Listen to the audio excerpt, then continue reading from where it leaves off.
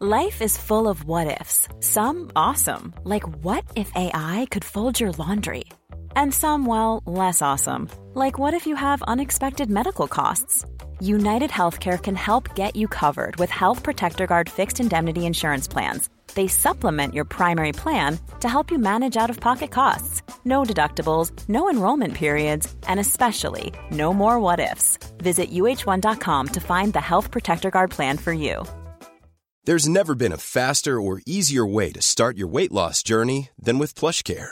PlushCare accepts most insurance plans and gives you online access to board-certified physicians who can prescribe FDA-approved weight loss medications like Wegovy and Zepbound for those who qualify.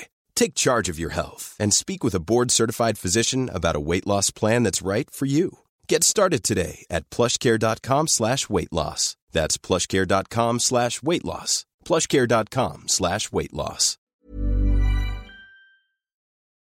Hi everybody, welcome to Dan Snow's History Hit. Today we're going to be talking about the most famous building in the entire world. It's always nice when you can use a superlative that you're pretty confident might actually be true. I think it's the most recognisable building in the world. It was the tallest building in the world for nearly 4,000 years. I'm, of course, talking about the Great Pyramid of Giza, just outside Cairo in Egypt. It was built in around 2500 BC, making it 4,500 years old. It was the oldest, the so-called Seven Wonders of the Ancient World, and it's the only wonder that has remained largely intact. But that's probably because a pyramid is a naturally incredibly sturdy structure. That's why they built them. And it is made out of 2.3 million large stone blocks. It's basically just a huge cone of stone weighing about 6 million tons in total. So it's quite hard to damage, to steal, or to take apart. It was built probably over a generation or two, perhaps 30 years, as the tomb of the pharaoh Khufu. And the weird thing about the pyramid is it's only part of a giant funerary complex for Khufu. There were 2 mortuary temples. There were tombs for his immediate family, members of his court. There were 3 mini pyramids nearby for Khufu's wives and friends. My favourite part, there were 5 flat-packed, buried solar barges, one of which has been reconstructed and put back together, and which I think is a wonder on the scale of the pyramid itself. I've seen the pyramid many times. I've crawled through tunnels inside it and underneath it, and truly it remains one of the most wonderful things ever created by human beings. One of my favourite pub quiz questions, which sadly may not be true, is that the Great Pyramid was the tallest building on Earth until it was overtaken, arguably, by Lincoln Cathedral. Weren't expecting that, were you? Lincoln Cathedral, which apparently could have had a 160-metre high, over 500 feet high, central spire, which was built in 1311. Now, we're not sure it was that tall. That's the problem. It may have been that tall. The spire collapsed in 1548 and it was never rebuilt, sadly. But it's a great fact, if it's true. Joining me on the podcast to talk about the wonder that is the Great Pyramid is a woman who spent a lot of time there. She is a national treasure. She's a legend of screen and the written page. She's Bethany Hughes, TV presenter, broadcaster, thought leader, writer. She's written a new book called The Seven Wonders of the Ancient World. She was on the podcast a little while ago talking all about that. But here she is back talking about one in particular, the Great Pyramid. Enjoy.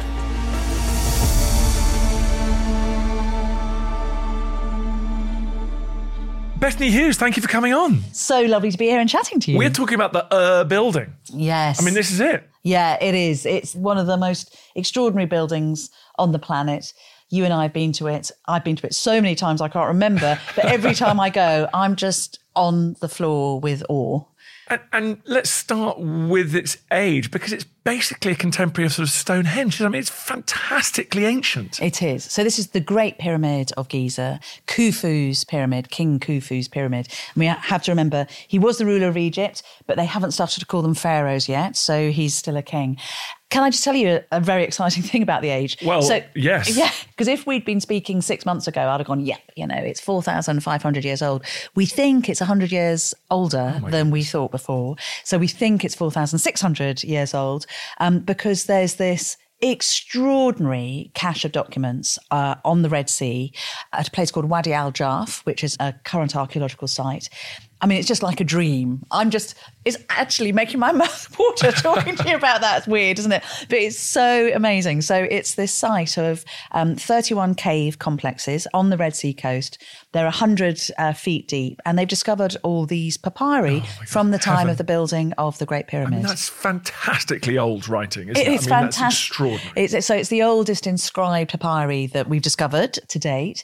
And up until now, people have said, the thing about the pyramid, we know it's amazing, but we don't know how they built it. We don't know who built it. We do now. We've got their names. So we've got details of the work that they did. There's a guy called Merer, M-E-R-E-R, is how it transliterates. And he's in charge of 40 workers and boatmen. And it's this really, really, really detailed log of shipping the raw materials to build Khufu's Great Pyramid. You're blowing my mind. I had no idea. That's extraordinary. It is extraordinary. And just even pausing on the fact that we have writing from that period, because that's thousands of years before Homer was written down. Yeah. I mean, it's mind-boggling. Yeah, it is totally mind-boggling. And what's it doing there in this cave? I know. Well, because this is a port, like a Red Sea port, where they would... On the Egyptian shore? Yeah, with a kind of sister port on the other side on the coast of what's now Arabia, which would keep an eye on the Egyptian port to check it wasn't being attacked by pirates or, there was loads of... It was tough. The Red Sea was a tough environment then, imagine that, as it is now. So this is somewhere that would import all those incredible things like incense, probably coming from southern Arabia. And the preservation is so extraordinary there because it's on the coast and it's within the sands. So we've got ship's rope from 4,500 years ago and little sort of fragments of sailcloth and shoes from the people who were manning these ships. So it's an extraordinary find. And if you can jigsaw puzzle together that new evidence with the work that's being done on the Giza plateau itself, it looks as though like it's almost certainly nudging the date of the Great Pyramid back 100 years. Does that mean we have to nudge Khufu back as well? I think it does. Yeah, it does.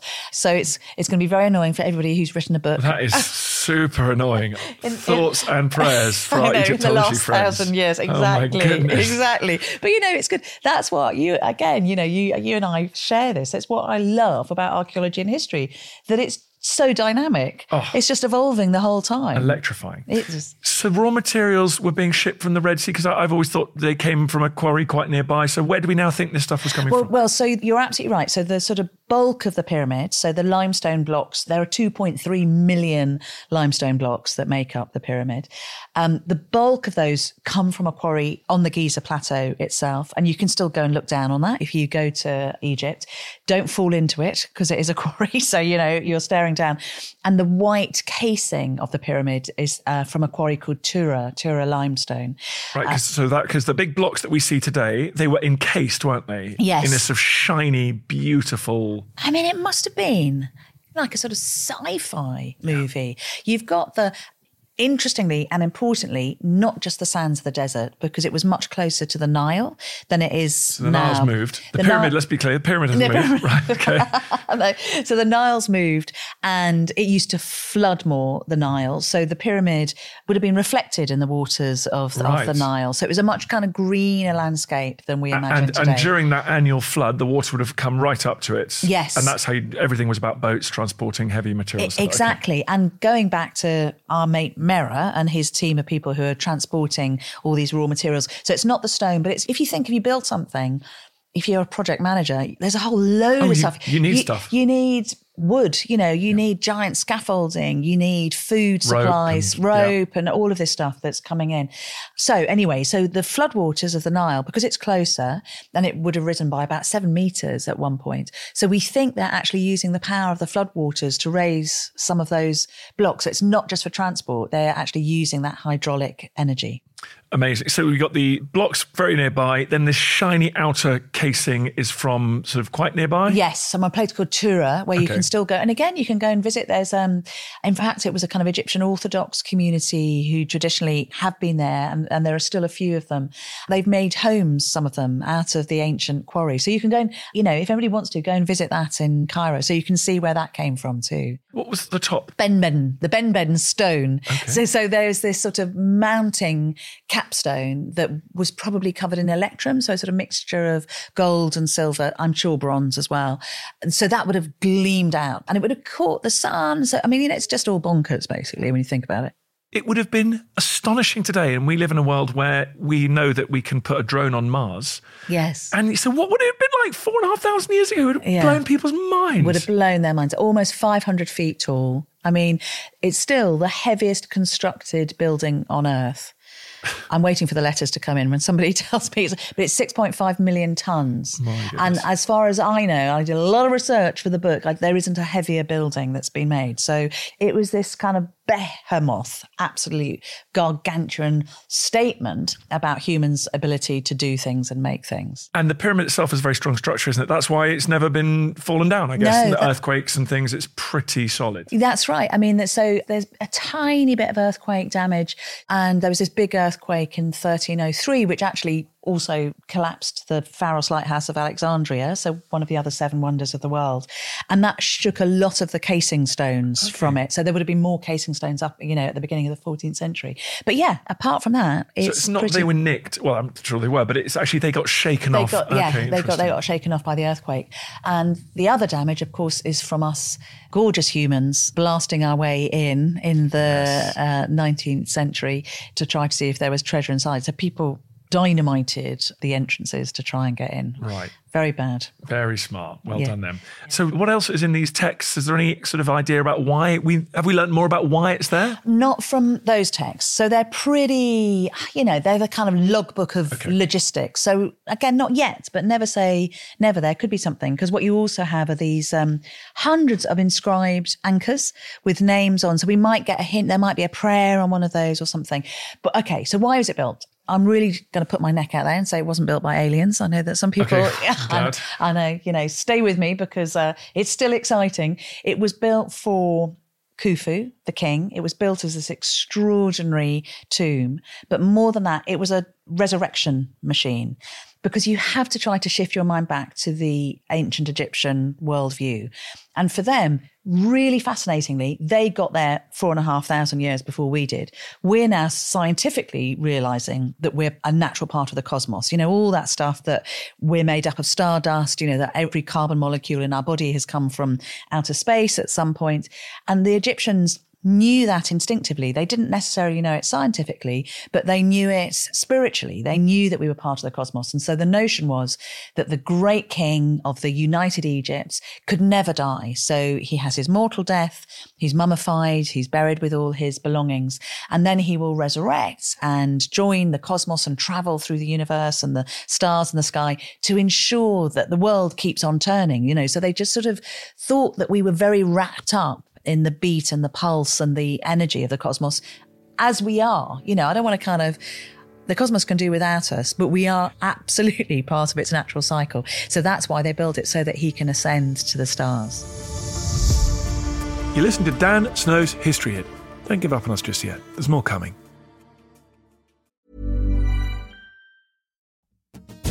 Hey, I'm Don Wildman, and on American History Hit, my expert guests and I journey across the nation and through the years to uncover the stories that have made the United States.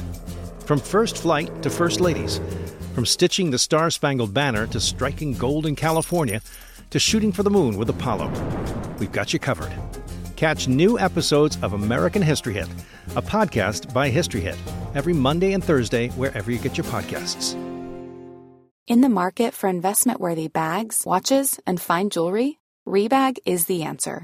Rebag is a luxury resale platform where each piece is carefully inspected by experts to ensure quality and authenticity. Use Rebag to buy and sell finds from the world's top brands, including Louis Vuitton, Chanel, and Cartier. Head to Rebag.com to get 5% off your first purchase with code REBAGNEW. Shop today at Rebag.com. That's REBAG.com. And use promo code REBAGNEW for 5% off your first purchase. Looking for the perfect gift to celebrate the moms in your life? Aura frames are beautiful, Wi-Fi connected digital picture frames that allow you to share and display unlimited photos. It's super easy to upload and share photos via the Aura app.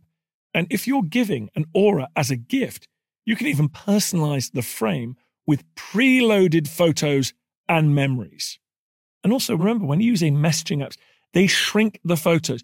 You cannot print those out. You cannot blow them up. This is high quality imagery going to one of the most important people in your life.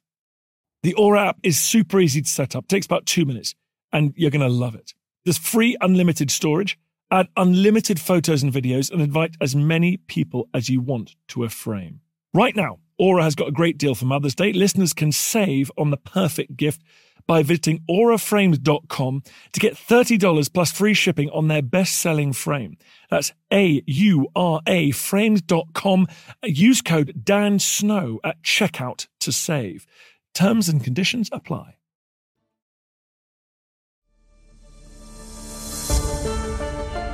Were there other little pyramids before, or is this a brand new idea? No, so there have been other pyramids before. Sneferu, for instance, builds one, and the stepped pyramid is famous in Saqqara, the Red Pyramid. So there have been really good experiments with pyramids. And again, I think we can go like, yeah, but they weren't all perfect. And then we get the Great Pyramid, and that's perfect.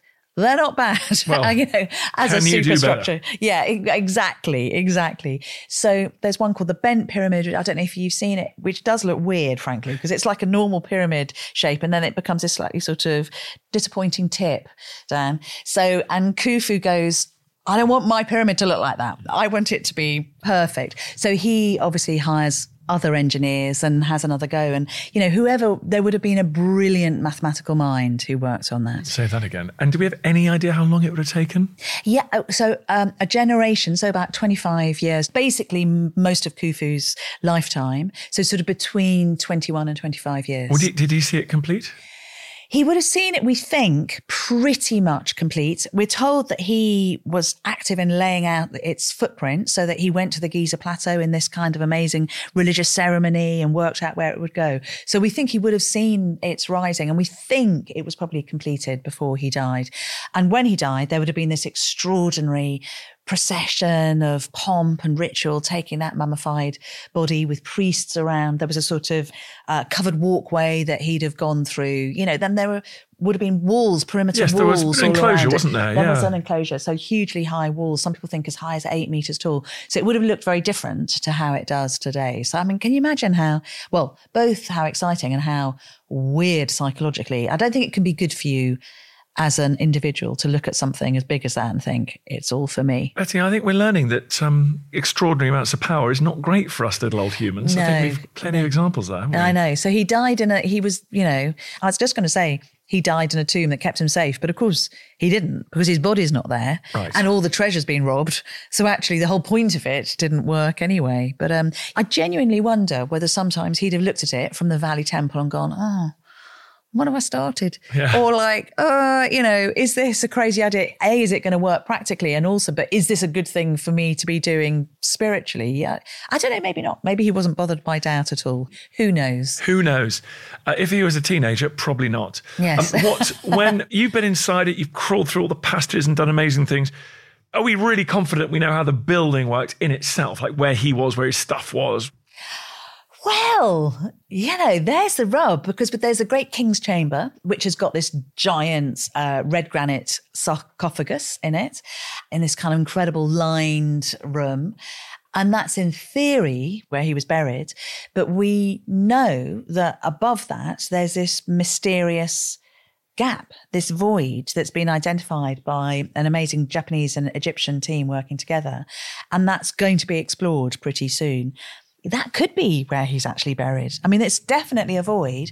So was the King's Chamber, was that a massive sort of decoy so that all the robbers who came in went, I've arrived, and maybe it was somebody else's body and second-rate treasure, and he's still there up at the top? Bethany, that's an extraordinary thought. So there could be we could get another wonderful pharaonic experience in our lifetime. It's not impossible. Not impossible. Well, that's enough for me. Yeah. So, Tutankhamun on a grand scale, buried with stuff, what do we think was in there? Well, it must have been, if you think what Tutankhamun, who's a kind of pretty minor, in some ways sort of failed imperial ruler, I think you've gone and looked at the stuff in his tomb. We've both been in those. Can we just say that we are the luckiest people? We're some of the luckiest people on earth, because when I stood in front of Tutankhamun's, not just his gold, but his duck-shaped lunch boxes and his childhood toys and his walking sticks and, leaves, herbs that were left. And you're in the lab with the people conserving them. It's just a huge privilege, isn't it? It's a huge privilege. And it really, it helps you to understand that world and connect you to all those people who lived all that time ago. I think that would have been small fry in comparison to what went into Khufu's tomb. It's certainly I actually don't know, but it's sort of 20 times bigger. The chamber, where the sarcophagus currently is. So yeah, he would have been buried with loads of treasure. And we get a little hint of that because his mother was buried in a sort of mini pyramid nearby, which was only discovered in the contents in the 20th century. And it's exquisite. I mean, it's all the exquisite stuff that you'd expect. Inlaid furniture and gold and crystal and, it's really amazing. So, but there isn't a scrap, as far as we know, left in the Great Pyramid. And do we know when it would have been first penetrated, robbed? I mean, are there later pharaohs going, oh, poor old Khufu? Or did it endure for quite a while? Again, we can't put a date on it. We know that there's a robber's tunnel that goes in pretty early because that's what, if anybody goes to the pyramid, that's what you go through. Is that right? You're going through the robber's entrance. So if you think about it, if you look at it, there's that sort of gabled ceremonial entranceway and we go in just to the right of it, which was where the robbers went in as well. So it was pretty early. And you were risking a lot because if you were discovered having robbed a pharaoh's tomb or a king's tomb, you'd be impaled. It was not a good way to die. So we don't know. And there are these slightly kind of fanciful writings from the medieval period saying, it's full of eggs made of solid gold and emeralds and crystal. And some people say Alexander the Great was buried there, but I think that is all a bit made up. But the Alexander the Great thing's interesting because that does imply, and in your brilliant book, The Seven Wonders of the Ancient World, you talk about the afterlife of that pyramid. I mean, everyone's been obsessed with it ever since. They have. Because it's been so, you can't disguise it. It's not one of these ones that's been lost and rediscovered. Exactly. And so every generation has had their own stories and relationship with that building. Completely. And I've got to say, that has been one of the deep joys of writing the book, is tracking the story of the other travellers and tourists who've gone to visit it through time. There's my new favourite character in my life is a woman called Egeria in the 4th century, and she's from Portugal, and she goes by herself on a tour of the Holy Land. She might have been a nun, we don't know, but she comes from this kind of community of sisters. And she writes a book, which is still in print, about her journey through the Holy Lands. And she goes to the Great Pyramid. And we should, hold her to account because she is the person who says, oh, and by the way, that massive pyramid building, that was the granary of Joseph. And ever since then, I mean, for over 1,000 years, it was known as the granary of Joseph, and people thought it was, that it was sort of tied in with that Judeo-Christian religion and tradition. So if you go to St. Mark's Cathedral in Venice, for instance, and you look at the representation of the Great Pyramid there, it is Joseph's granary with these little windows in it and kind of Joseph hanging around outside. I don't know. Anyway, so some of the travellers, it was great that they went, but they shouldn't have written what they did. And then these Arabic travellers who go and do this really sort of detailed forensic analysis of the pyramid. Again, we have to remember this, that so many books have said that Robert Greaves from Oxford was the first person to scientifically analyse the pyramid. I mean, that was happening at least 300 years before. There's a guy called Al-Idrisi who says we've got to understand how it was engineered, the substance of the building, how it was made. So travellers have been, loads of people have climbed to the top. I was just going to say you've never done that. I've always been very well behaved. Although I think when I went as a kid with my parents, I think you were still allowed on it at that point. But every time I've gone as a grown-up TV person, it's been quite strict. Mish mumkin, as they would say in Egypt. Not good. Not a good idea. But you're right. Sort of up until the 1930s, 40s, you have black and white pictures of people climbing up to the top of the pyramid to have a picnic. I mean, it's quite a climb, kind of in a way. Fair play to them because that's quite an achievement. But even in 1610, there's this fantastic account by a German writer, all carefully illustrated, showing these little kind of stick figures climbing up and climbing to the top of the pyramid. So it's been this tourist attraction for at least 4,000 years. And then in terms of, you mentioned people dynamiting their way inside. Yeah. At some stage, do we know if ancients were going inside? Was it sort of an exciting mystery? Were people trying to get inside, Alexander the Great, Romans? Or is this something that we had to wait for the 19th century and Europeans armed with gunpowder? Yes. No, they definitely went in. Okay. And we know that because we've got bits of graffiti, Greek and Roman graffiti. So even if you go down my sort of favourite and worst place in the world, when you crawl down it, right the way down in a thing called the Descending Passage, and you go right into the bedrock itself underneath the pyramid. And as people might know, I'm claustrophobic. I'm not scared of anything apart from the dark and small enclosed spaces. Well, it hasn't stopped you. It hasn't stopped me, but what a stupid job I have. I spend loads of my life in tombs. I mean, it's absolutely, and I'm slightly scared of snakes and scorpions, and literally that's where they are. So this descending passage, you have to get in. I mean, it is like a nightmare. You have to crawl on your hands and knees eventually, and it gets smaller and smaller. And then it opens up, thank goodness, into this chamber. But there's some sort of soot graffiti there from the Greeks and Romans. So we know that they went in. And terrible graffiti up on chambers above where the king's sarcophagus is.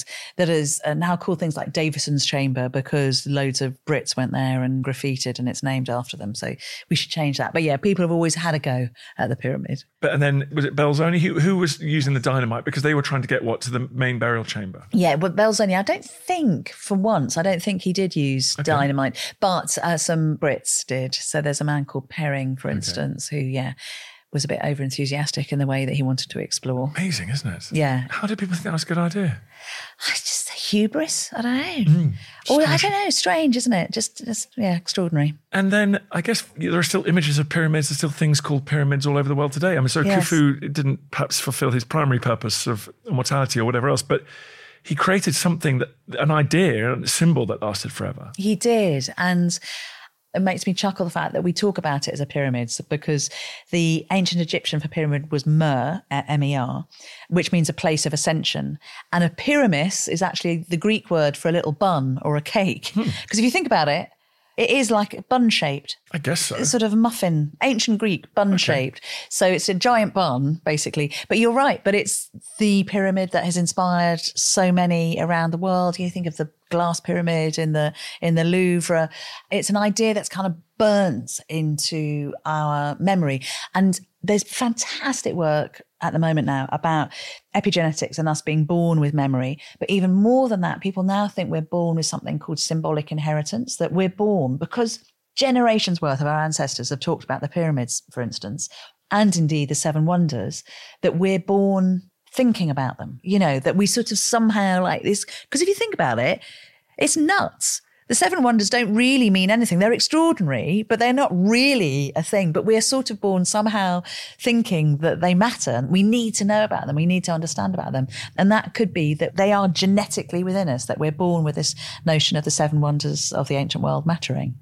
Speaking of Seven Wonders, give the audience a quick sense of your kind of top 3 picks for Bethany Hughes. Doesn't have to be on the Seven Wonders list, but where do you love visiting? Oh, God. Well, again, can we be here for the next week talking about that? It's the worst question. I'm so sorry. No, I thought you were going to ask me the worst question, which is the eighth wonder. Okay. Which I also haven't got an answer. I won't ask that. But it would be, people who are listening to this podcast, please write to both of us and say which you would nominate for your eighth wonder. Okay, I will answer that because I don't have a top 3, but 3 things that bring me nothing other than joy are travelling by boat to sites. Well, obviously. Not because it's just quite a lot of fun, but because that's how people got around the ancient world. Most of the time, that's how people arrived, yeah. So you're I did this series about Odysseus and following, Odysseus's trail. And it really helped me understand the Odyssey and Homer and how petrifying it was. And we nearly died one night. And, there's a moment where I'm going completely off subject now, where we hear from Homer that Odysseus gets washed up after a storm on an island and he decides to stay for 7 years.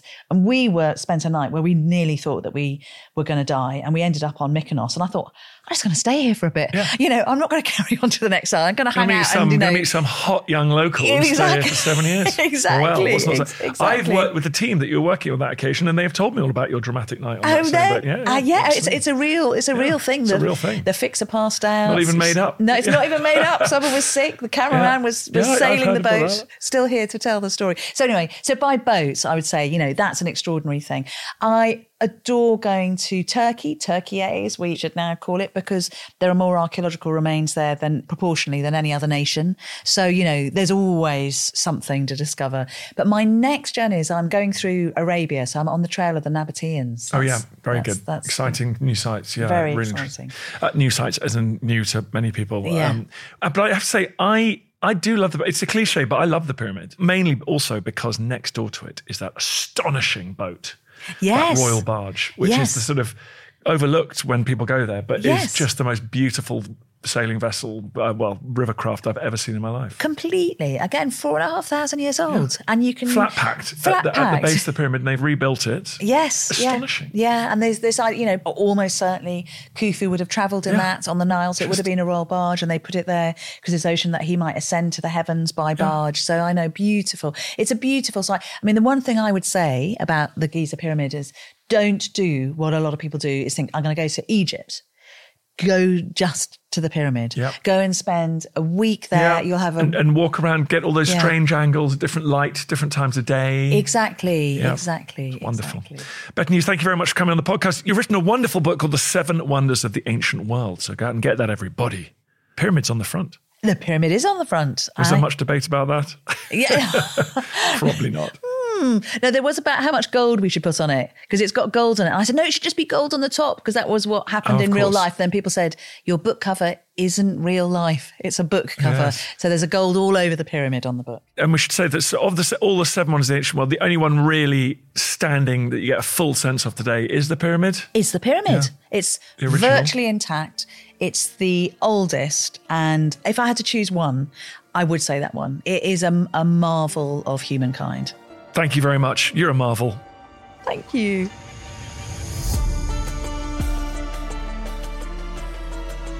Thanks for listening, everybody. Hope you're enjoying our Egypt week. We have more tomorrow. Ramesses II. Was he great? Was he just a master of self-promotion? And don't forget to follow the show wherever you're listening for your next episode to drop into your feed. See you next time.